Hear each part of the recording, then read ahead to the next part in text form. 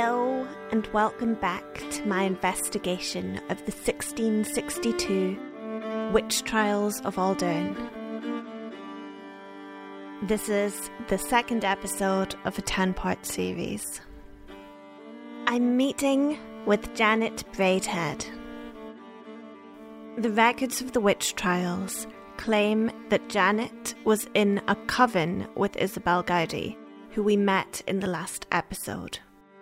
These two women are being imprisoned separately. Isabel is being held in Auldearn, and Janet is being held in Inshaugh Castle. I never know what to expect to see in these cells, but Inshaugh is much more of a dungeon than Auldearn Tolbooth. The cell is hard stone and sparse. There's no furniture nor any clear space to sleep. Because of the emptiness of this space, Janet's presence seems to fill the room tenfold, and her pain wraps round me like iron chains, a black hole sucking me in. The cell has many odours, the dreadful kind that come with the worst afflictions of disease. This place feels designed to be more a space to die in than a space to live. Yet, here Janet is. Recording 3, 2, 1. It's the 21st of April, 1662. Greetings, Janet. She doesn't say anything and stares through me with tired eyes. I've got some buttered bread here for you. If you feel able, I would really like to hear your story. I have repented for the sins I have committed. I'm not here to judge you, Janet. I'm interested in who you are. You wish to listen to me for the same reasons the investigators do, because you suspect I committed witchcraft. Janet looks at me with absolute hopelessness. I'm not sure if there's anything I can say that might reassure her. And so the silence drags on. In all honesty, I'm doubting the ethics of interviewing Janet at all, wondering if this may only add to her hardship. I want Janet to have the chance to speak beyond the testimonies in the archives. For her to pass on words to the future that are true to her, which may have been false for her witchcraft trial. Janet, I've met with Isabel Gowdy, briefly. I'm hopefully going to go back to her. Are there any messages you would like me to pass on? Janet stops, slowly chewing on her bread. She rips it into almost perfect halves and hands one back to me.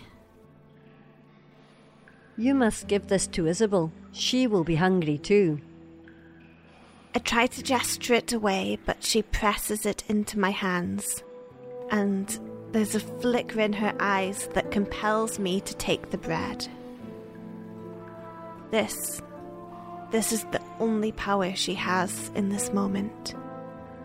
Perhaps in these days and weeks, Janet can give bread in solidarity with Isabel, and I'm not going to take that away from her or undermine it. Thank you, Janet. Isabel will enjoy this. Isabel and I, we are not a coven. We have made no pact with the devil. I want thee to be certain of this. I believe you, Janet. You should know, there will be so many more centuries when people believe that these witch hunts are an awful injustice. For hundreds of years, people will believe in your innocence. In the future, people in Scotland will even campaign to pardon the folks accused of witchcraft. You think your pardon is going to unburn my flesh and piece together my ash and soul? Will your pardon be a wife to my husband and a mother to my bairns?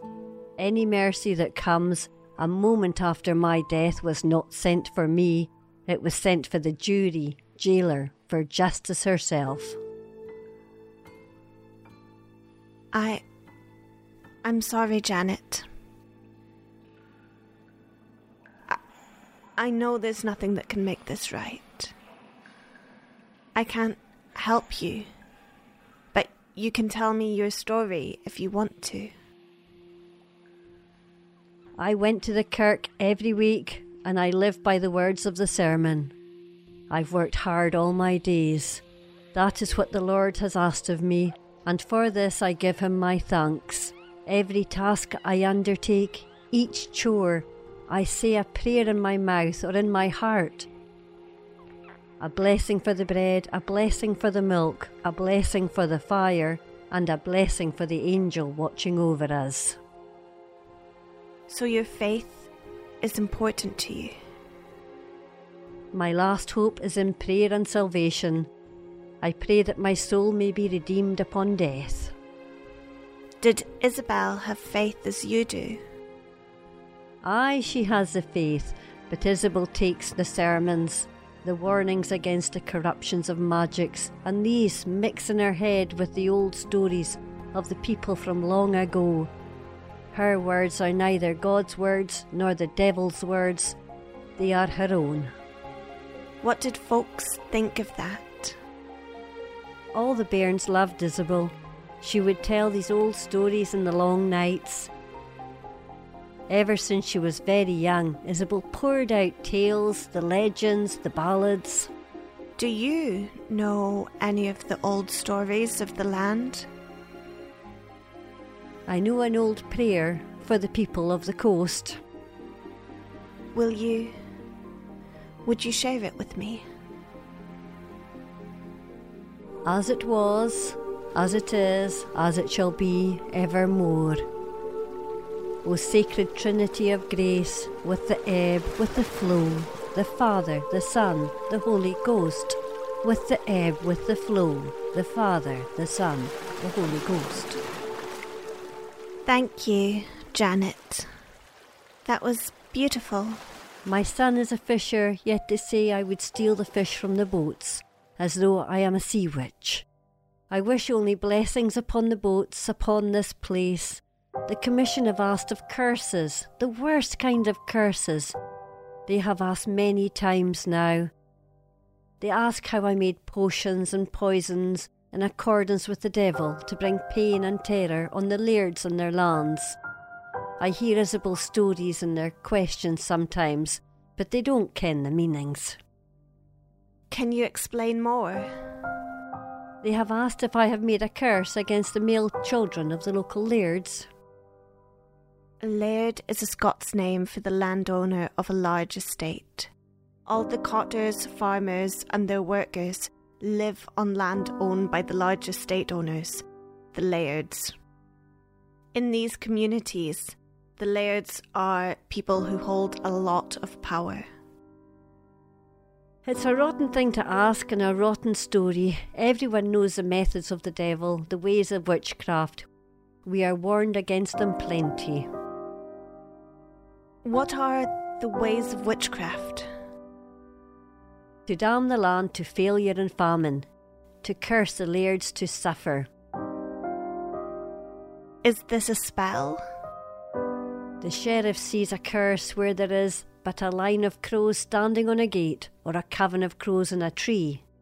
And they say the crows cursed the lairds. I know the ritual, but it doesn't belong to me. I'm no crow. Janet, I can see that you aren't a crow. They say I'm in a coven of crows who curse the lairds, casting the old evils. What evils?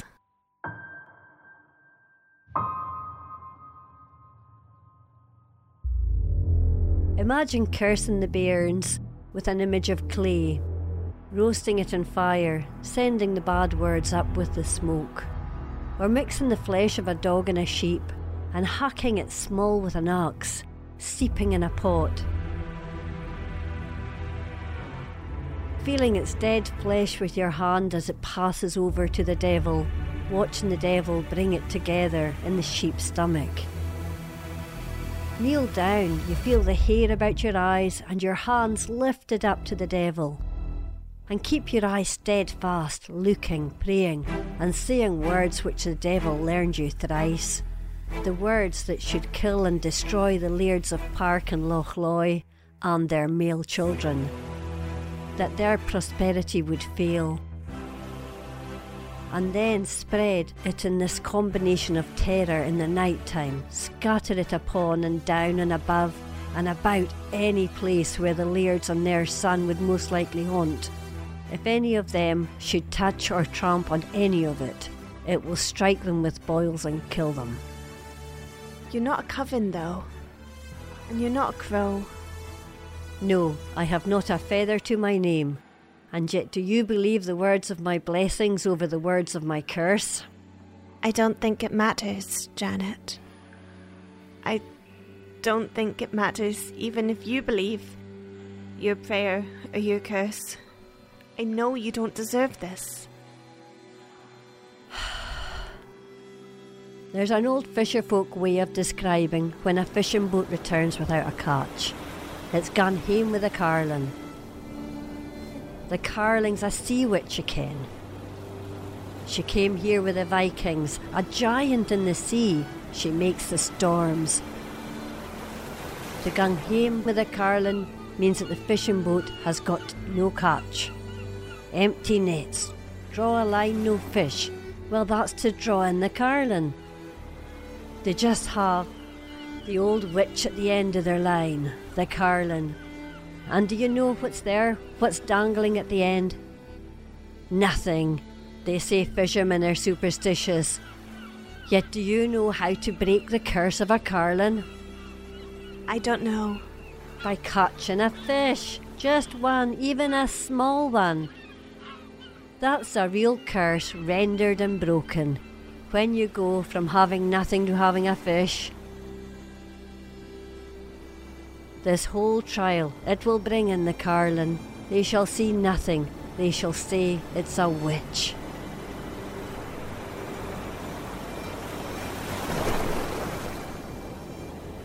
I'm really sorry. I need to go. But I'm grateful. I'm so grateful. Tell Isabel I hope she finds peace. As it was, as it is, as it shall be, with the ebb and the flow. Thank you for sharing this with me. I will pass over your blessings on to Isabel. Farewell, Janet. We'll both be coming home to the cyarlin now.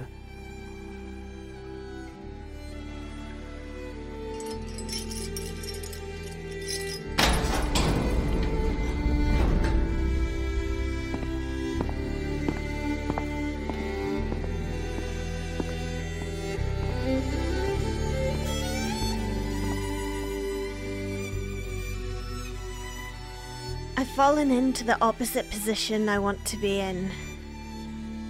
I realised that in the interview with Janet, I ended up encouraging her to repeat much of her witchcraft confessions without any extra nuance. But I've taken her words about the curse of the cyarlin to heart. This story is so intangible that I do feel as though I've hauled in an empty net and with it a curse. Perhaps the curse of the cyarlin is in the emptiness of the history itself.